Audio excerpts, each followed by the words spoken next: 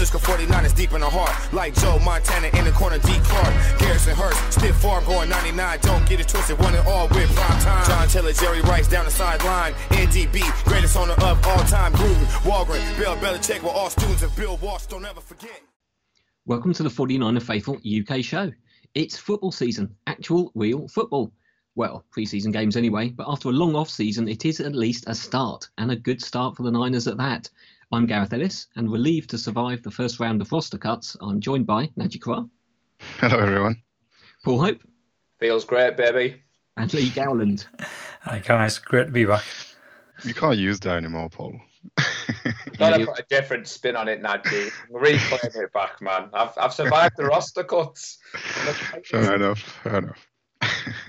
So, pre-season game one is done, and overall a very satisfactory 28-21 win against the Packers. A lot of good stuff, and maybe some that's not so good. But pre-season is all about individual performances as guys fight for a roster spot on the next Super Bowl winners. So, let's start with the main man. Over to Lee and his soon-to-be regular spot, Womack Watch. What did you make of your lad's first outing in the NFL, Lee? So, I don't think he could have played any better, to be fair.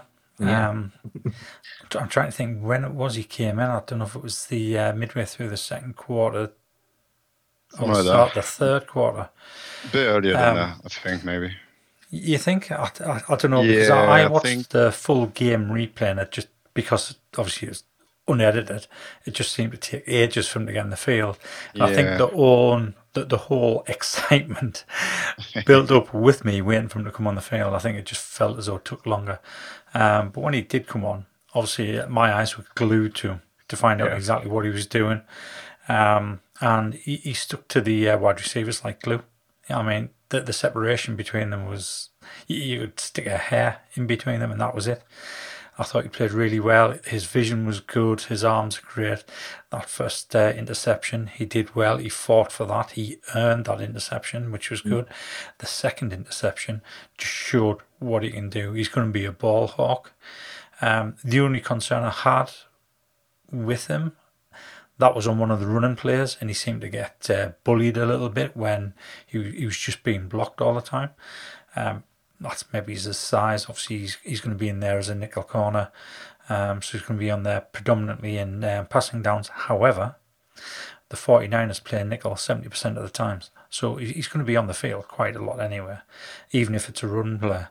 So it's going to be interesting to see how he deals with that, whether or not he bulks up a little bit. But yeah, I mean, what can you say? He absolutely played lights out. To the point that, and we'll get onto this later in the show, we are now one DB less. Yeah. Yeah. There's not much to say. I mean, obviously, he's got the start line that shows, if you haven't watched the game, was it Tyreek Hill that tweeted at it, at him or whatever. So there's that, but I did the same on my second playthrough of the game. I just got my eyes glued to the DBs. And especially him when he came in. I think you're right. I think he came in maybe second half, maybe a bit earlier than that, but maybe not much more than that. But he was excellent. The two picks are great. The two very different picks as well. One ball in the air, eyes on the ball. The second one, our reaction time to get his hand up and catch it is pretty impressive. And the first one, really happy with the hustle and the fighting all the way down to the ground to make sure it's not a catch, and then maybe he gets a bit lucky that he manages to keep it. But, I mean, apart from these two plays, I think he was really, really solid. There's a couple of plays as well where he's blitzing in the backfield and he blows up a play and then somebody else makes a tackle. I didn't really see any, him getting blocked up. I mean, obviously he's a corner. If a guard or a tight end gets on him, that's not his job. But if he can occupy the space and blow up a play that way, I think he'll do it. I was a bit disappointed on his pursuit. So if he was on the other side and it was a run play, he'd tend to give up and not chase as much, and maybe try and make a tackle coming back onto the running back from the backside. But he's learning. He's a rookie, and as you said, I think he's definitely earned his spot. But yeah, I don't think you can have a better week one, nail yourself, make somebody get cut, basically. Well done, Mr. Womack. And now the problem is you're going to have to go and do it against real people this week, next week, and when the season starts. Paul, anything to add? I mean, you have to do something pretty special, chaps, to overshadow the first pre-season start of Trey Lance. And let's face it, Womack did that. I mean, for the fact that Lee said there, it seemed an age for him to take the field. He was exceptional in the 17 coverage snaps that he played. And like Nadji said, the first pick when he wrestled to the ground was exceptional. But that second pick, Nadji, the way he just plucked it out of the air, the way he tracked the run. And like we said, it resulted in a cut. You know, obviously Shanahan's come out afterwards, Gareth, and said Womack's impressed in training camp. We're not surprised. Again, it looks like another fifth-round steal at the moment. 49ers tend to do all right in the fifth round. And I know Lee got a bit of... I got a bit carried away, Lee, with a tweet earlier when I'd mentioned you'd done well. And I know you'd replied back saying, oh, all you did was announce the pick. But obviously, we tried to Womack. You know, there's a couple of people in the group who've already got the jerseys. And, yeah, it was a great start for him. So I was blown away, Gareth. What about yourself? Anything else to add? No, I think you've covered it. I think, yeah, the desire in a preseason game to wrestle the ball. And it's just that attitude of, nope, that's my ball and I'm keeping it. But yeah, the second one, I was just so impressed that he's tight to the receiver, and then immediately he turns his head and starts looking at the quarterback, knowing he's got the receiver in his pocket and he doesn't have to watch the receiver. He's just gone and watched the quarterback. I do think Jordan Love gave him a bit of a hand there, because he doesn't look like a particularly good quarterback, and threw it to the back rather than in front, and didn't lead on the receiver. But yeah, he earned that, and I think that was a great thing. He's just got to go out and do it again. It is only one game, just to pump the brakes slightly. But yeah, I don't think the guy could really have a better start than that. So let's just put on. You know, we did a show last week where we talked about don't be too excited if the player you really like shines on the first game, and here we are talking 20 minutes about Sammy Womack. Yeah, it's against second, third teamers. It's against Jordan Love and, you know, the wide receiver of Green Bay, which we all know might not be what he used to be. So I think he can do it. It clearly showed potential, but maybe and actually doing it in the NFL are very far away. So, but we are rooting for him, obviously. I think we're getting excited, Nadji, because obviously fifth round pick, and he came from a non-power conference. You know, he hasn't come from one of the big boys, and obviously we do get a little bit overexcited on this side of the pond. And the fact that Lee announced the pick, and of course, like you said, obviously it was against. I'm just covering ourselves just in case it goes up in flame from here. So you said you'd had your eye on the secondary. Nadji, anyone else catch your eye in their performance? I mean, Huff. Just, you know, I love him. He's just flashy. He's exactly what the kind of safety I like to watch. He just flashes on the screen and he makes big plays. There's a reason our safeties are blitzing now. I think it's because of him, because he can do it and he'll be successful. And so it was good to see him, you know, lead 3-4 drives, maybe. I think he played not that much more than now.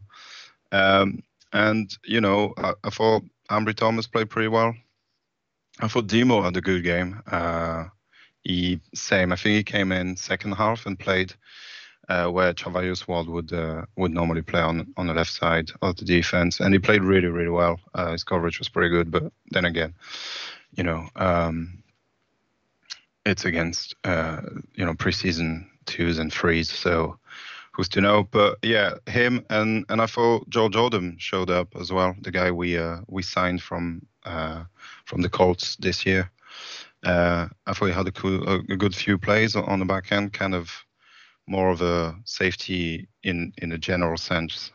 He's not the guy that's going to go and make picks and stuff, but he'll be there to make sure no one scores a touchdown, and he's been there. So yeah, those three guys, and obviously Huff is by far my favorite DB on our team right now. Really? Not one of them? No, him. Definitely not him. But it's exactly the contrast. This is the reason I don't like Ward, Jimmy. It's because of what, you know, Huff is doing. That's just, you know, as a free safety, that's what you should be doing.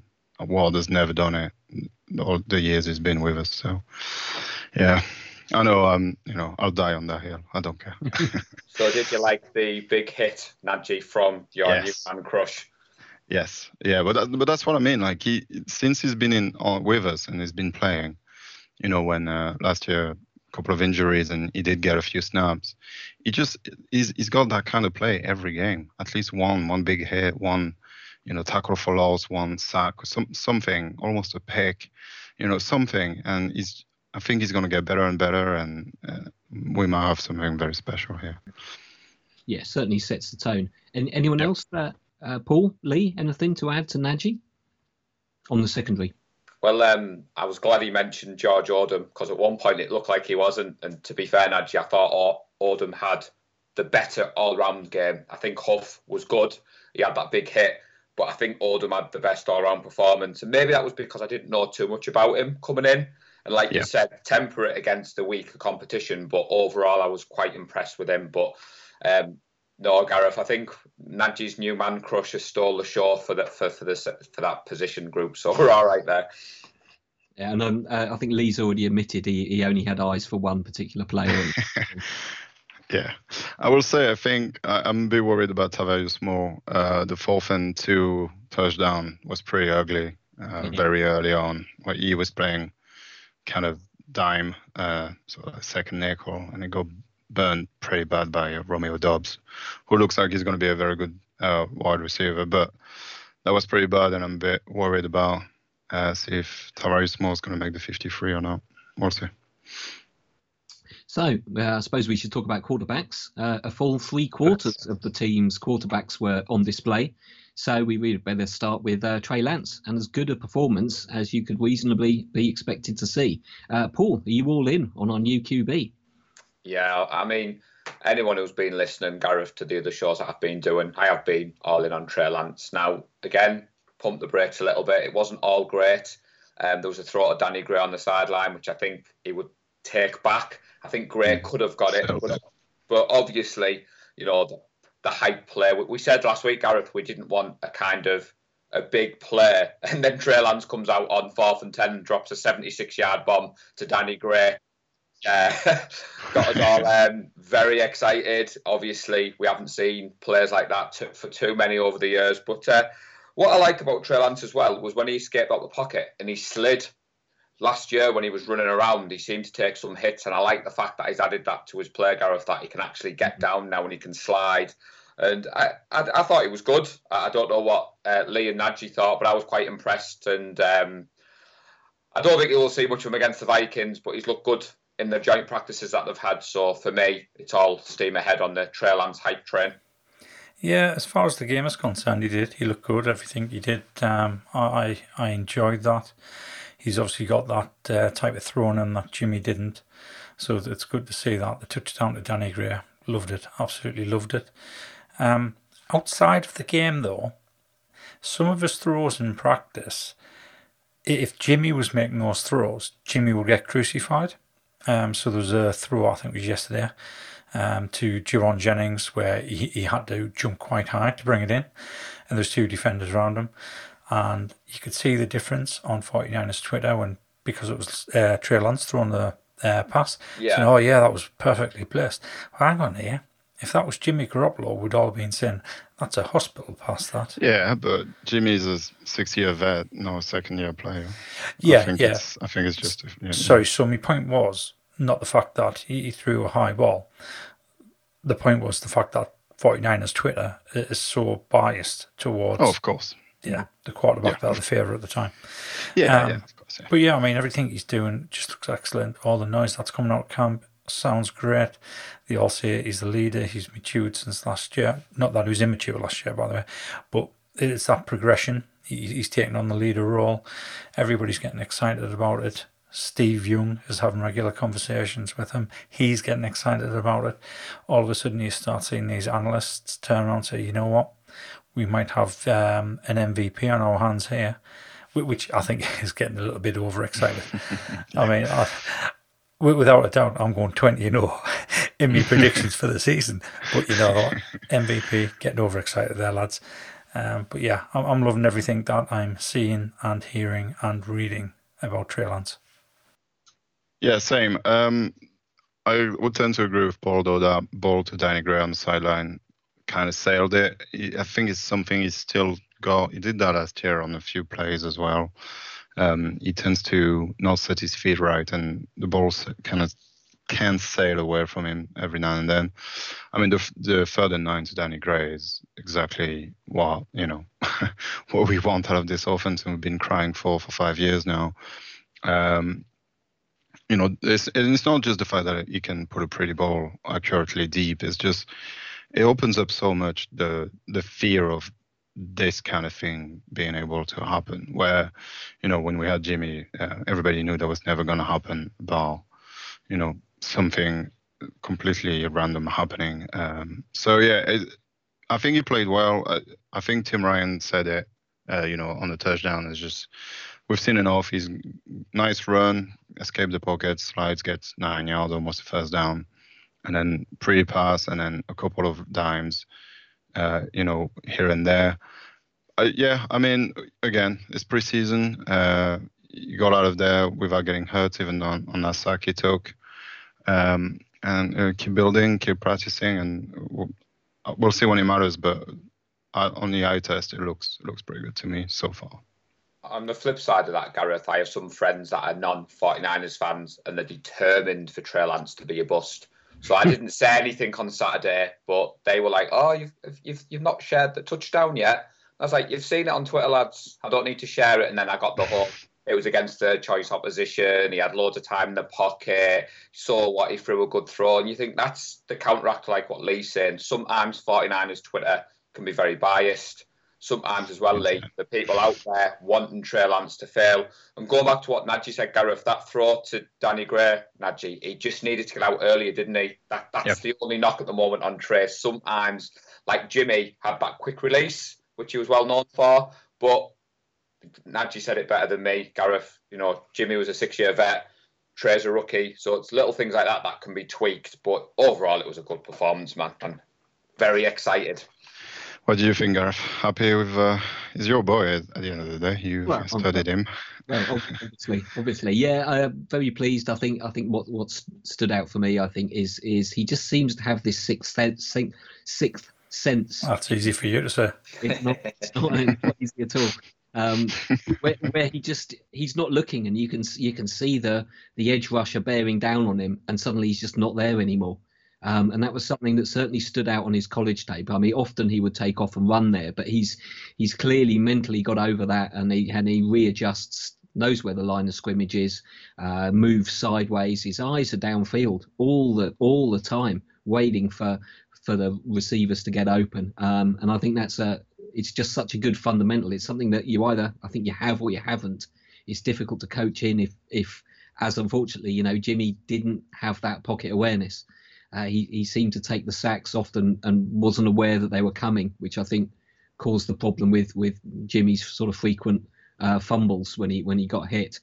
He does still seem to have that problem of sailing passes, but I thought that hopefully that's something that will come. And the perfect quarterback does not exist. There's always going to be some little bit of weakness in his game, and if that's his weakness, I think Shanahan can work a way around that, and I will take his other traits and accept that there may be a weak spot to his game, and trust Shanahan to keep that weak spot hidden. I thought, speaking of which, we had two other quarterbacks on the field. Nate Sudfeld put in a good performance, 1 for 1, I think, on a touchdown pass at one point. Anything to add on Nate, or also Brock Purdy getting his first NFL action, looked competent and comfortable, admittedly against third stringers. So Brock Purdy, I'm going to answer a question that Nadji asked us. I think it was Saturday morning, Saturday afternoon. I'm sure it was Nadji, and this is what prompted me to go and watch the game in 40 after I'd only just finished watching the full game replay. And Nadji said, "Does he remind you of anyone?" And he gave the name of who he reminded him of, and he's right. He looks just like Jimmy Garoppolo, where whenever he moves and throws the ball, he's like a little mini me. Yeah, he is. It's quite crazy, the physical way he moves and the way he holds the ball and throws it. If you slap a number 10 on him, think it's Jimmy. Yeah, it struck to me on the first snap. I was like, it's Jimmy on this. Oh no, it's 14. It's Brock Purdy.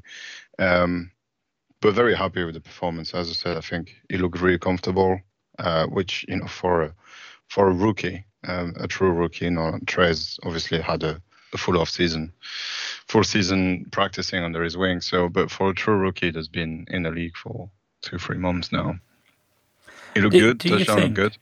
Do you think if he goes up against them, I mean, I'm going to assume that he's going to get at least a half against the Vikings on late Saturday night, early Sunday morning, and obviously Nate Sudfeld gets the other half. If he puts in another performance like he did last week, do you think there's a chance that we keep 3 quarterbacks on the active roster? Because if he's putting these performances in and we stick him on the practice squad, somebody's going to sign him. Somebody's going to sign him. Yeah. No, I was thinking that exactly. I think he's pushing for number 2. I thought he looked better than Sudfeld. Yeah, Sudfeld had a big touchdown to McLeod, which we'll get to in a second, I'm sure. But that was a given. TB fell off, and it was the widest open you could do, and that padded his stats a little bit. I didn't think Sudfeld looked partially comfortable scrambling and maneuvering the pocket. I mean, the guy's not played for a while, so I'll give him some slack here. But if Purdy can play a whole second half like this, I wouldn't surprise me if we cut Sudfeld at the 53 and stash him on a practice squad or somebody else. That's where I'm heading. I'm very happy about him. I mean, I really like Purdy. I watched him a bunch when he was Iowa State because the Big Ten is fun to watch. And he was always that kind of guy, very strong, very confident. He was very up and down, but you know, he won some like 30 games out of 43 when he was there in 3 years, and he started all 3 years. So he's got experience at a high level. You know, the Big Ten is high level. You play, you know, Michigan and Ohio State and those kind of team, and Iowa, tough games in the cold and all that kind of stuff. So. Yeah, I'm happy with him. Number 255, it's going to cost us nothing for a long time as well. So that's good.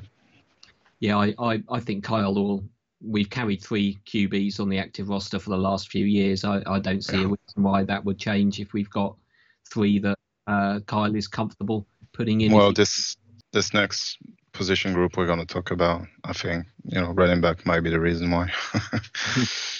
Well, actually, I was going to talk about perhaps some suboptimal performances along the offensive line, which I thought was something that also added to the quarterback's performance, that they hardly had a brick wall in front of them. What did we make of the new look O-line, and who caught your eye in either a good or a bad way? Lee? Well, I'm quite surprised at how quickly Mike McGlinchey's getting back up to speed after the injury that he's had. Yeah. So he looked fairly good on when was it? Friday night, Saturday morning. Spencer Burford looked unbelievable. Yeah, it did. Yeah. I thought Aaron Banks looked a million miles better than what he did last season. Yeah. Jake Brendel, for me, I thought he did a good job in there. The one thing about Spencer Burford, so I just remembered, this is the conversation we had before. To me, it looked wrong and it felt wrong that he was 74.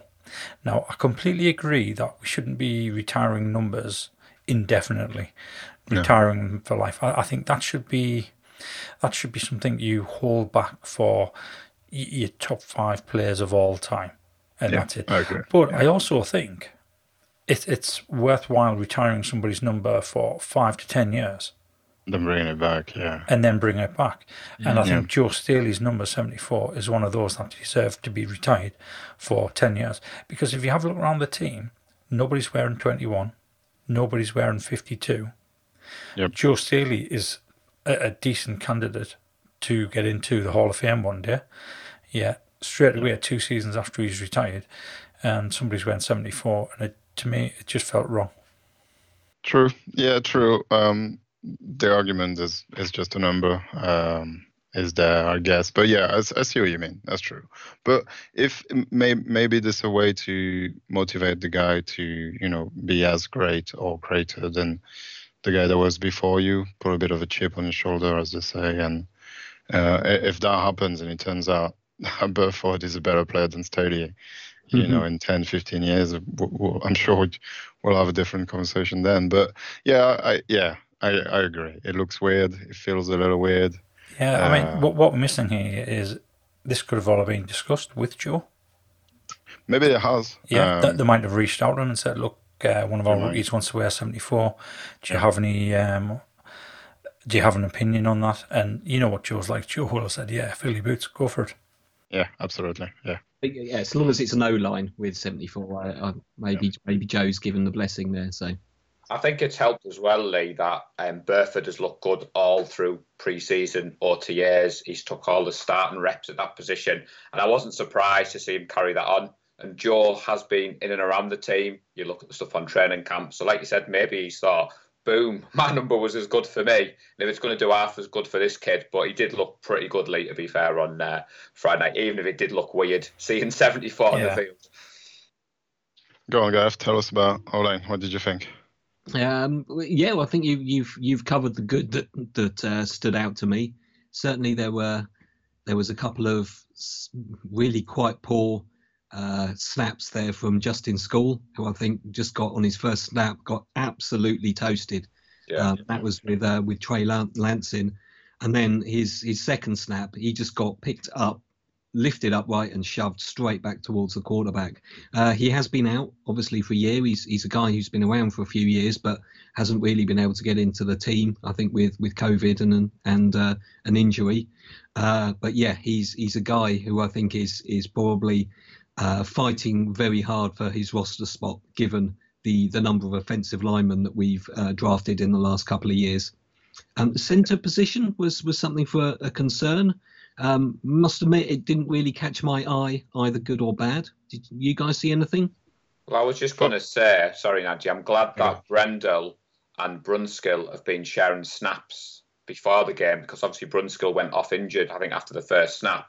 And Brendel looked quite good. And I think also Jason Poe and Jordan Mills were probably the best performers for me from the non-starting group of linemen. And I think it's shown this training camp that Kyle Shanahan's been mixing them around. I would have liked to have seen Donovan West a little bit more. I think we said last week, Nadji, that we haven't seen much of West, and obviously it was brought in to a lot of fanfare as, like, the coveted undrafted free agent. But I thought Brendel had quite a well-rounded performance, Gareth, and it's kind of forgotten about that. Trey took a lot of his snaps last year with Brendel, and they've built up chemistry, and I think that showed for me on Friday, to be honest. Sorry, Nadji, that's all I wanted to say. No, that's what I was going to say. I thought Brunskill was subpar compared to Brendel. No, not much in it, but and obviously the injury is not going to help. So I think we're definitely going to see West a little bit more this Saturday night, Sunday morning affair. Because Brunskill is out for a little while, isn't it? So, but yeah, a little bit reassured on the O-line, but once again, I think let's see if we can reproduce that kind of performance and maybe even better this week, next week, and then against the Bears. So on the other side of the trench, our D-line and the rotation, I think a lot of guys got a bit of a run out. Lee, anyone catch your eye on the D side of the ball? Yeah, certainly. So Ridgway, I thought, looked good on the snaps that he took. And I've completely forgotten who else I mentioned prior to coming onto the podcast. Drake Jackson. Oh, Drake Jackson. Yeah, of course. So again, I mean, this is almost like a Womack situation where as soon as the defense went onto the field, if it wasn't Womack I was looking at, it was Drake Jackson.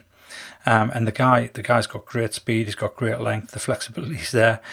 Because of his height, he's just going to be an absolute menace.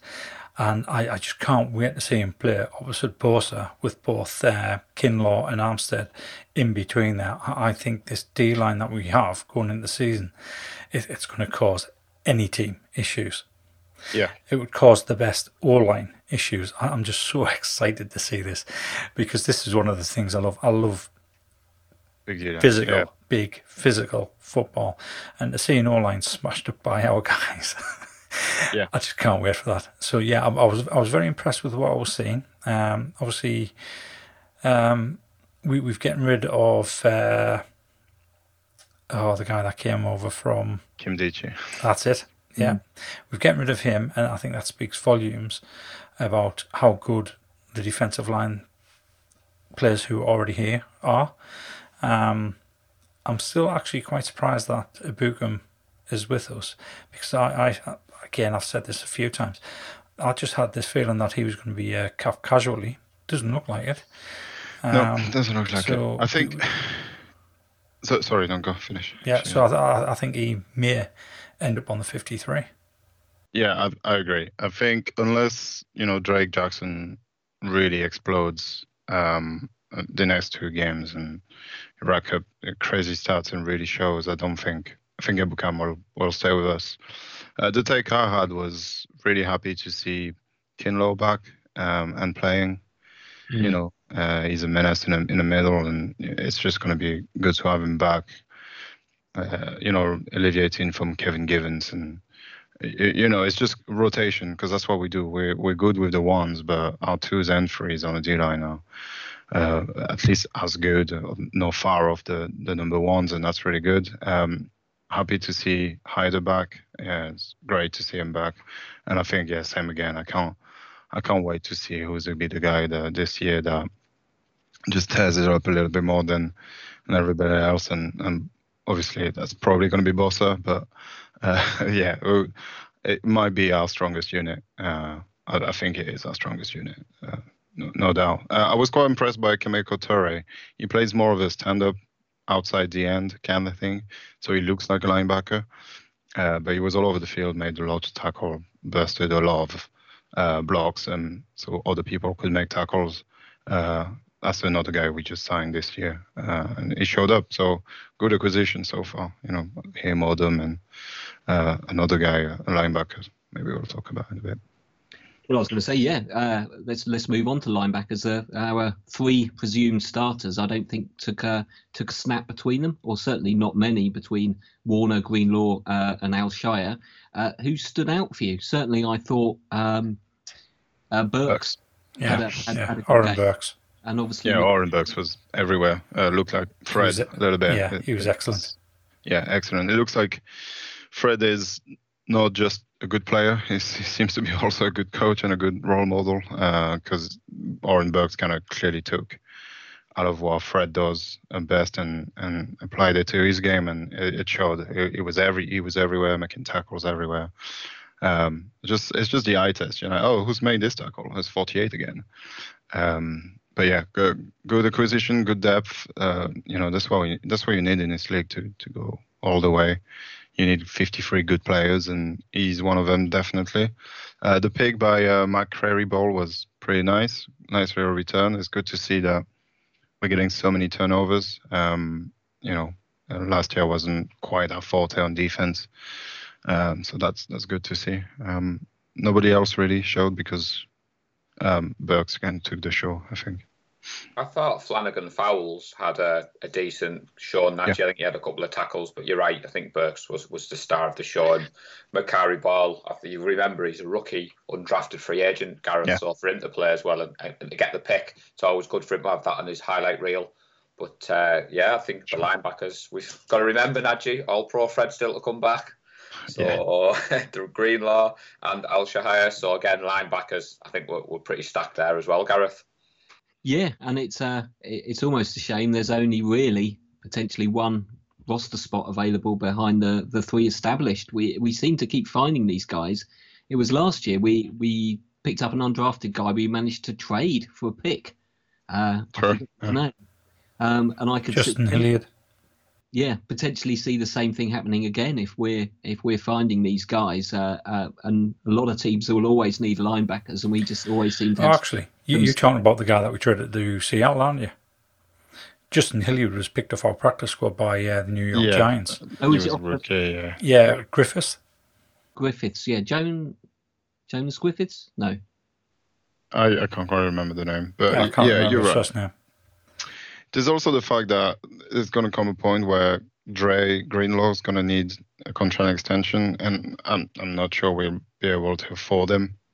Yeah. So keeping on finding this little gem that doesn't cost much is going to be one of them, because Dre is obviously the same as Bosa, the same rookie year. So I think at the end of this season, his contract's out. Because he was a 5th rounder. So yeah, whether we'll have the money for him is not quite sure unless you want to stay on something on a team-friendly deal. But yeah, I think it's the NFL, isn't it? You've got to keep taking shots on people that can make your team better, and looks like we did that this year. So running backs, with Elijah Mitchell out with a minor injury, opened the door for a rather stacked running back room to share some snaps between them. The good and the bad, Nadji. Let's start with you. You've always been a Sermon fan. What did you make of his performance? I thought he played really well. His stat line is pretty terrible, but I saw growth from last year into what we do. There was a couple of really short yardage where he could have tried and bounce and try and get more yardage, but he just took what the defense gave us and gave us first down, which I think is a staple of a good running back, knowing where the marker is and taking it and just keeping the drive going. That's what good ones do until one breaks for you, basically. I thought he looked good pace. Managed to get back to the line of scrimmage on a weird screen. That was kind of a weird throw by Trey. But overall, I thought they were all very good. I thought our rookie TDP took a little while to get going, but once he did, he looked really, really good. I think it's all very close at the top. Hasty looked good. He looked like he was more in control of the offense and the guy that knows what's going on. He was on the more complicated plays and more advanced stuff, although he was quite low on the depth chart, played late in the game. And then Jordan Mason looks like he's absolutely gigantic. I don't know how heavy he is, but he's big. And another one of the cuts that we made we'll talk about is I reckon he could probably play fullback as well as running back. But his run were pretty decisive and pretty good. Again, take all of that with a pinch of salt. These guys are playing against 3s and 4s and 2. But overall, I think it's going to be very hard for people to decide who's a 3, 4, and with Wilson and Mitchell not playing. Yeah. Lee, running backs? Yeah, I mean, going to echo what Nadji said there. I thought they all had a really good game. I thought, for me, it was actually Hasty that stood out. Yeah. Get rid of his, I can't remember if it was a kick return or a punt return, that boneheaded play that he made there. Forget about that. When he was actually there as a running back, I thought he did really well. He made the most of his opportunity. But I've got this real horrible feeling that this year is going to be 1 year too much for him as far as the competition around him. I think he's definitely on the bubble, not because he's a bad player, but because we are so strong at that position group now. And I think if we do release him, if he doesn't make the cut, then whoever picks him up are going to have a hell of a running back there. And I just wish we'd seen it. I just wish he'd been given a bit more of a consistent run at carrying the ball, because I honestly believe he's a really good running back. I've just got this horrible feeling that this off-season is the last we see of him in a 49ers uniform. Yeah, I think it's the bad side of the business of football, isn't it? It's just he's on his third year now, is it? 4th year? When did we draft? No, we didn't draft him. We signed him, didn't we? Yeah, I think it's he was undrafted. His 3rd year, so he's going to start commanding a little bit more money. So why not go with Mason? There's a rookie, and it's going to cost you more if you get just the same level of plays out of it. But I agree with you. It looked good. It looked like a guy that's been in this offense for 3 years. I think the collarbone break injury that he suffered this first year really took him back a bit, and he could have made a bigger impact. And that happened. But so is football, unfortunately, sometimes. I just wanted to add, Gareth, that I thought Sermon looked good in pass protection. Obviously, Nadji's our resident running back, and he's taught me what to look for in a game. And I thought Nadji'd be impressed that Sermon showed that side. And also, he took one reception. He was targeted in the pass game. And I know it was only 5 yards, but like Nadji said, it adds that extra wrinkle to your offense. If defensive coordinators are out there thinking, oh, hang on a minute, he can catch the ball from the backfield, and it isn't just Deebo Samuel. And the fact that last year he didn't seem interested in the pass protection, but I know, again, it's only against third string opposition, Gareth, but I just thought it maybe showed he's been working on those things to kind of get ahead of where he should have been. So I just wanted to add that, and I'd echo everything Lee and Nadji have said as well. Yeah. So 2 new faces in wide receivers, Ray McLeod and Danny Gray, both came away with a touchdown. What did you make of their performances, Paul? Well, Danny Gray has just shown what we all thought he could, Gareth. I mean, the 76-yard touchdown was impressive. I think Nadji kind of took the thunder away. Ray McLeod's touchdown at first glance looked really good. Then you watch it again, and is it the DB Nadji falls over and he's open? And but to be honest though, I do think the route running by Ray McLeod makes him fall. But I don't think that DB is going to have a job very very soon, unfortunately for him. But I think with Danny Gray as well, Gareth, I don't know if you've seen much of the joint practice yesterday, the 49ers versus the Vikings. So I was trying not to watch much on my phone yesterday, day out with Tracy, and on the train back, it was going live on YouTube, and there was a play where he burned Patrick Peterson. Now, I know obviously Peterson, new team, a little bit older, but still impressive to watch. And Danny Gray's been doing things like that consistently since OTA, since training camp. But for me, Gareth, I thought both took advantage of their opportunities. The route running was good. McLeod, he caught all 4 of his targets for 63 yards. And fumbles have been a problem for McLeod. I've got some friends who were Packers fans, and ahead of the game they were texting me, Ray McLeod's going to drop the ball, he's going to be no good.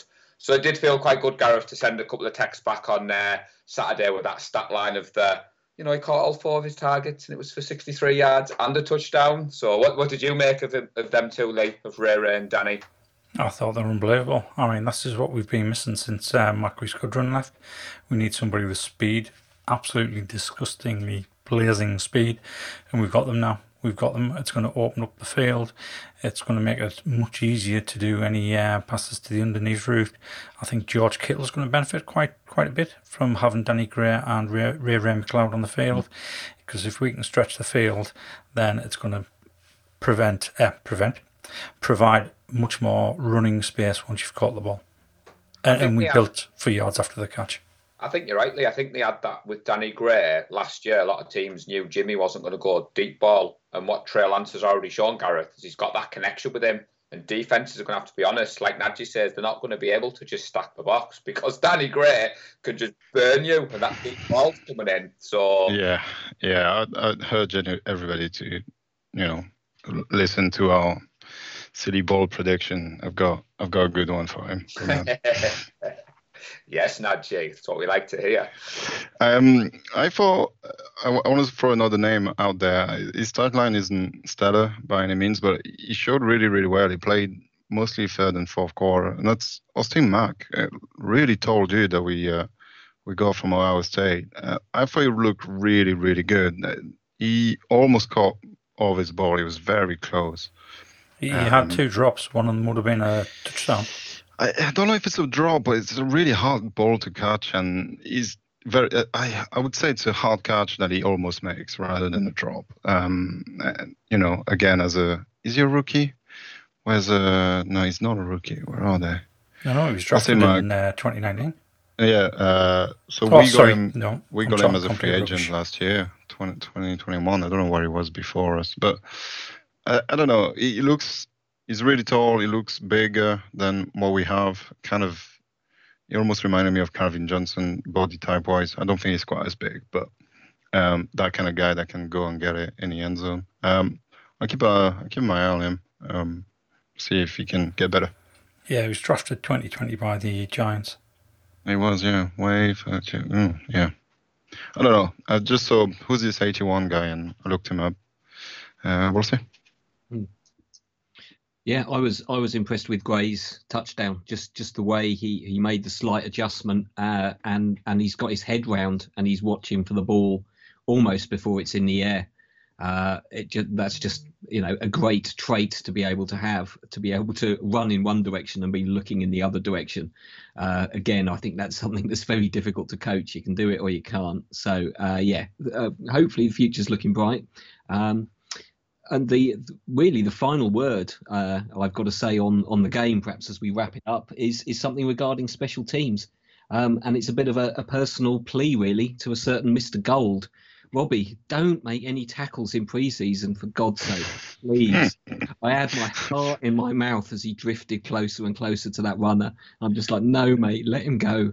If it's the Super Bowl, if it's the NFC Championship, then get stuck in, lad. But yeah, pre-season, give it up. It was just something I didn't want to see. Yes, it's very true. First roster cuts are in. Couple of surprises, gents? Yeah, I mean, no surprise now that we've talked so much about it, but I didn't think, especially when I watched the game, I wasn't quite so focused on Sammy Womack. To see Darqueze Dennard get the cut so soon after, acquiring him in the offseason, veteran nickel, you'd think they at least keep him on the roster. But after rewatching the game and reading the stats, and especially rewatching the game, I totally understand. He looked completely lost. He didn't have any impact, did he? No, it didn't. He even allowed, drives to go along, and had it been better, I think, we could have stopped drive had it been better. And I think that made the decision more than Womack being good as well, but obviously didn't help. I think it was a whole just surprised, and then rewatching the game, we're like, actually, you know what? It's a very good call. But it was very early on, which I think shows that the staff has made the decision who's going to play nickel. So that's great, and it means Womack can get more with the first team rep and get better faster, which is great. Apart from that, no, not really. So should we say who got cut for people that maybe haven't followed? Yeah, go on then. That would be nice. So Darqueze Dennard, cornerback, the wide receiver Keyshawn Johnson, who caught a really nice ball from Purdy on that 2-point conversion at the end. Kind of mossed the guy underneath him. Bit weird, but I think maybe we'll try and stash him on the practice squad, cut him early so people don't really realize, and then sign him a contract. And then Josh Orchid, who's been with us for 3 years now, I think, has never made the team. So has the potential to be the next Dante Johnson. And then 2 D-line, Tomasi Lolile and Kim Dichi, which I think just shows we signed those guys because Armstead and Maurice Hurst went down, and then it just count bodies, basically. And then Kim Dichi, they really didn't look good at all in that preseason. Very slow, very disjointed. So there we go. That's the 5. 5 again next week, is it? And then down 27 player in 1 week, in 2 weeks, which is crazy. But yeah, so there you go. So we move on to Minnesota and the joint practices.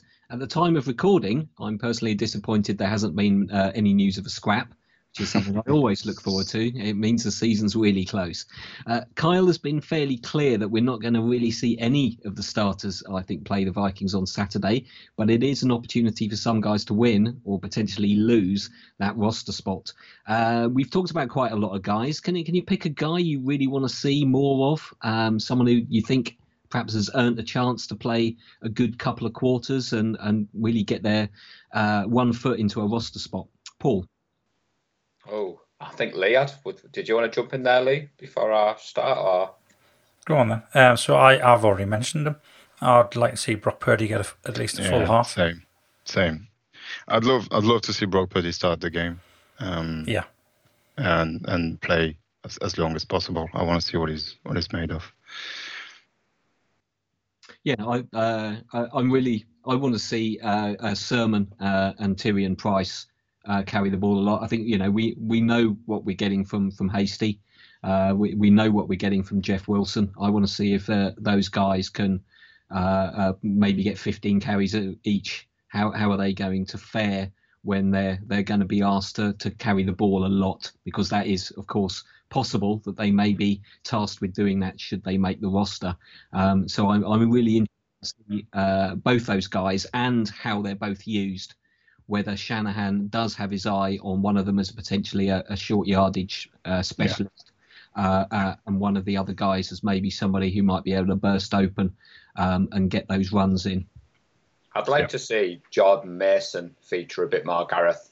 We touched upon the running backs earlier. I think for me, the Vikings game, I want to see the people like the chaps I've just mentioned, the lads we haven't seen a lot of, Brock Purdy. I want to see some of these rookies. I want to see someone come from somewhere and have a game, because we know what our starting team is. We don't need to see Nick Bosa. We don't need to see Eric Armstead. But Jordan Mason, for me, if you're pushing for a name, I'd like to come back next week and say, Jordan Mason had a great game. What did everybody think? Yeah. I've got one on defense. I want to see more of Tariq Castro-Field. He played, weirdly, he played corner. I thought they might playing him safety, which is kind of interesting. He played instead of Ambry Thomas on the right side, but I'd like to see a bit more of him. See what we got. And I got not a new guy, but Jennings apparently has not really shone in practice, and he was a guy who certainly became valuable towards the latter end of last season. I loved his attitude. I loved the way he gets stuck in, and unfortunately the NFL waits for no man, and obviously with Danny Gray and Ray McLeod now in the building as well, I'd like to see him go out and take on a bigger role and hopefully win himself another roster spot. If not, he's one of those guys he could just get a little bit left behind. And he's a guy I certainly became very fond of very quickly last season. His general play and attitude and contribution. So hopefully, game time he'll get his game head on and perhaps improve from what I've heard from practices, where most of the things that have been said about him have not necessarily been good things. So I think that about wraps it up. We've got some public service announcements. Lee, the meetup.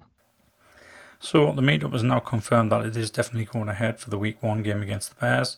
The host city will be Leeds. At the moment, we're not sure which venue it's going to be. I think I've mentioned this before. This is out of our hands. A third party is organising this on our behalf. So just stay tuned to the group, to Twitter. As soon as we know, you guys will know. I know Paul's already made travel and hotel arrangements. I'll be sorting mine out probably tomorrow as well. It's definitely going ahead, and all I can say is this is something you will not want to miss. I promise you. So on that, Gareth, just wanted to give a shout out, Lee, to Neil Graham and James Evans, who are both local to Leeds. So the reason, Gareth, I was able to book my hotel was basically they've explained to me the centre of Leeds, basically most of the hotels you're going to be in and around the vicinity. So I've gone with cost. I have booked in the Easy Hotel purely because I'm getting the train down, because obviously coming from Middlesbrough to Leeds, it's cheaper on the train. I'll be in Leeds, Lee, for about 12:10 on the Sunday. So like I said on Let's Talk Sports earlier, Gareth, what will happen on the day, we'll put a thread in the group, just drop in when you arrive and where you want to meet up. And like Lee said, cannot wait for this. You will not want to miss. It's going to be awesome. And speaking of Let's Talk Sports, some exciting news, Paul. Yeah, there is. So for those people that may or may not know, Let's Talk Sports is a channel on YouTube. Dan, the gentleman who runs the page, he has cerebral palsy and he's housebound. He set his channel up 2 years ago, Gareth, and he's a New York Jets fan. He reached out. Oh dear. He reached out to me, Nadji, about Christmas time and basically booked me for a one-off interview to talk about the 49er Faithful UK. Seemed to like what we had to say, Gareth, and it's become a regular appearance. So every Thursday, I jump on. It was supposed to be 49ers and Jets, but it's quickly become a Let's Talk 49ers, which I'm sure you'll all be delighted to hear. But he's running a giveaway, Gareth. So to help us, he's launched a giveaway, which is on Twitter, but I'll explain the details. He's going to donate a Samuel Womack jersey to everybody who downloads our podcast, takes a screenshot of the download, and is also following his channel on YouTube. Just tweet Let's Talk Sports or tweet me if you're not sure. And then what he's going to do is put everyone's name in a hat. He's going to pick out one lucky winner. As a disclaimer, I won't be taking part. I know Lee's already got a Samuel Womack jersey, as has Gary Thorpe, so you can cross those two names off your list. But yeah, I would urge everybody to go ahead and support what he's doing, because the fact he's given us a free jersey to give away is absolutely awesome. That's fantastic. Huge thanks to him, and hopefully people will get into Let's Talk Sports as well, and maybe we'll get a few new listeners ourselves. Yeah, so he's got plans, Gareth, when the season starts. He's going to try and get more of the 49er Faithful UK. He does like our community spirit. He likes the aspect of what we've got. He listens to the pod. He shares the link in his group. And it's a relationship that I've been keen to get involved. He did ask Lee if we could maybe do a Facebook Live from Leeds, but I've said, given our tendency to drink fireballs, that may not be a great idea. You're not wrong there, like.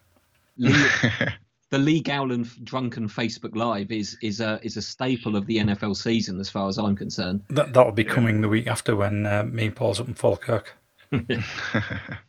Yeah, Tracy's got 2 quiet weeks, Gareth. I'm out the house for 2 weeks in a row. So NFL Sundays will be on tour. Leeds week 1, Falkirk week 2. I'm not sure which one I'm dreading the most for regards to my hangover, but I'm looking forward to both in equal measure. Well, I could probably give you a steer, Paul, but you might not turn up. I've got to turn up, man. You're picking me up. So I think that just about wraps it up, other than to remind our listeners and our podcasters that you all better get your thinking caps on for some outrageously bold pre-season predictions, which will be on a podcast in the next couple of weeks, I imagine. Yep. Thanks to everyone who listens to the show. Like, rate, subscribe wherever you get your podcasts, and you can check out the YouTube channel by searching for 49er Faithful UK. We will be back next week, I think, to dissect the Vikings game and look forward to our final pre-season matchup against the Houston Texans. Until then, go Niners. Go Niners. Go Niners. Bang, bang, Niner gang. We love the San Francisco 49ers deep in the heart. Like Joe Montana in the corner, D. Clark. Garrison Hurst, stiff farm going 99. Don't get it twisted, one and all with prime time. John Taylor, Jerry Rice down the sideline. NDB, greatest owner of all time. Gruden, Walgren, Bill Belichick were all students of Bill Walsh. Don't ever forget.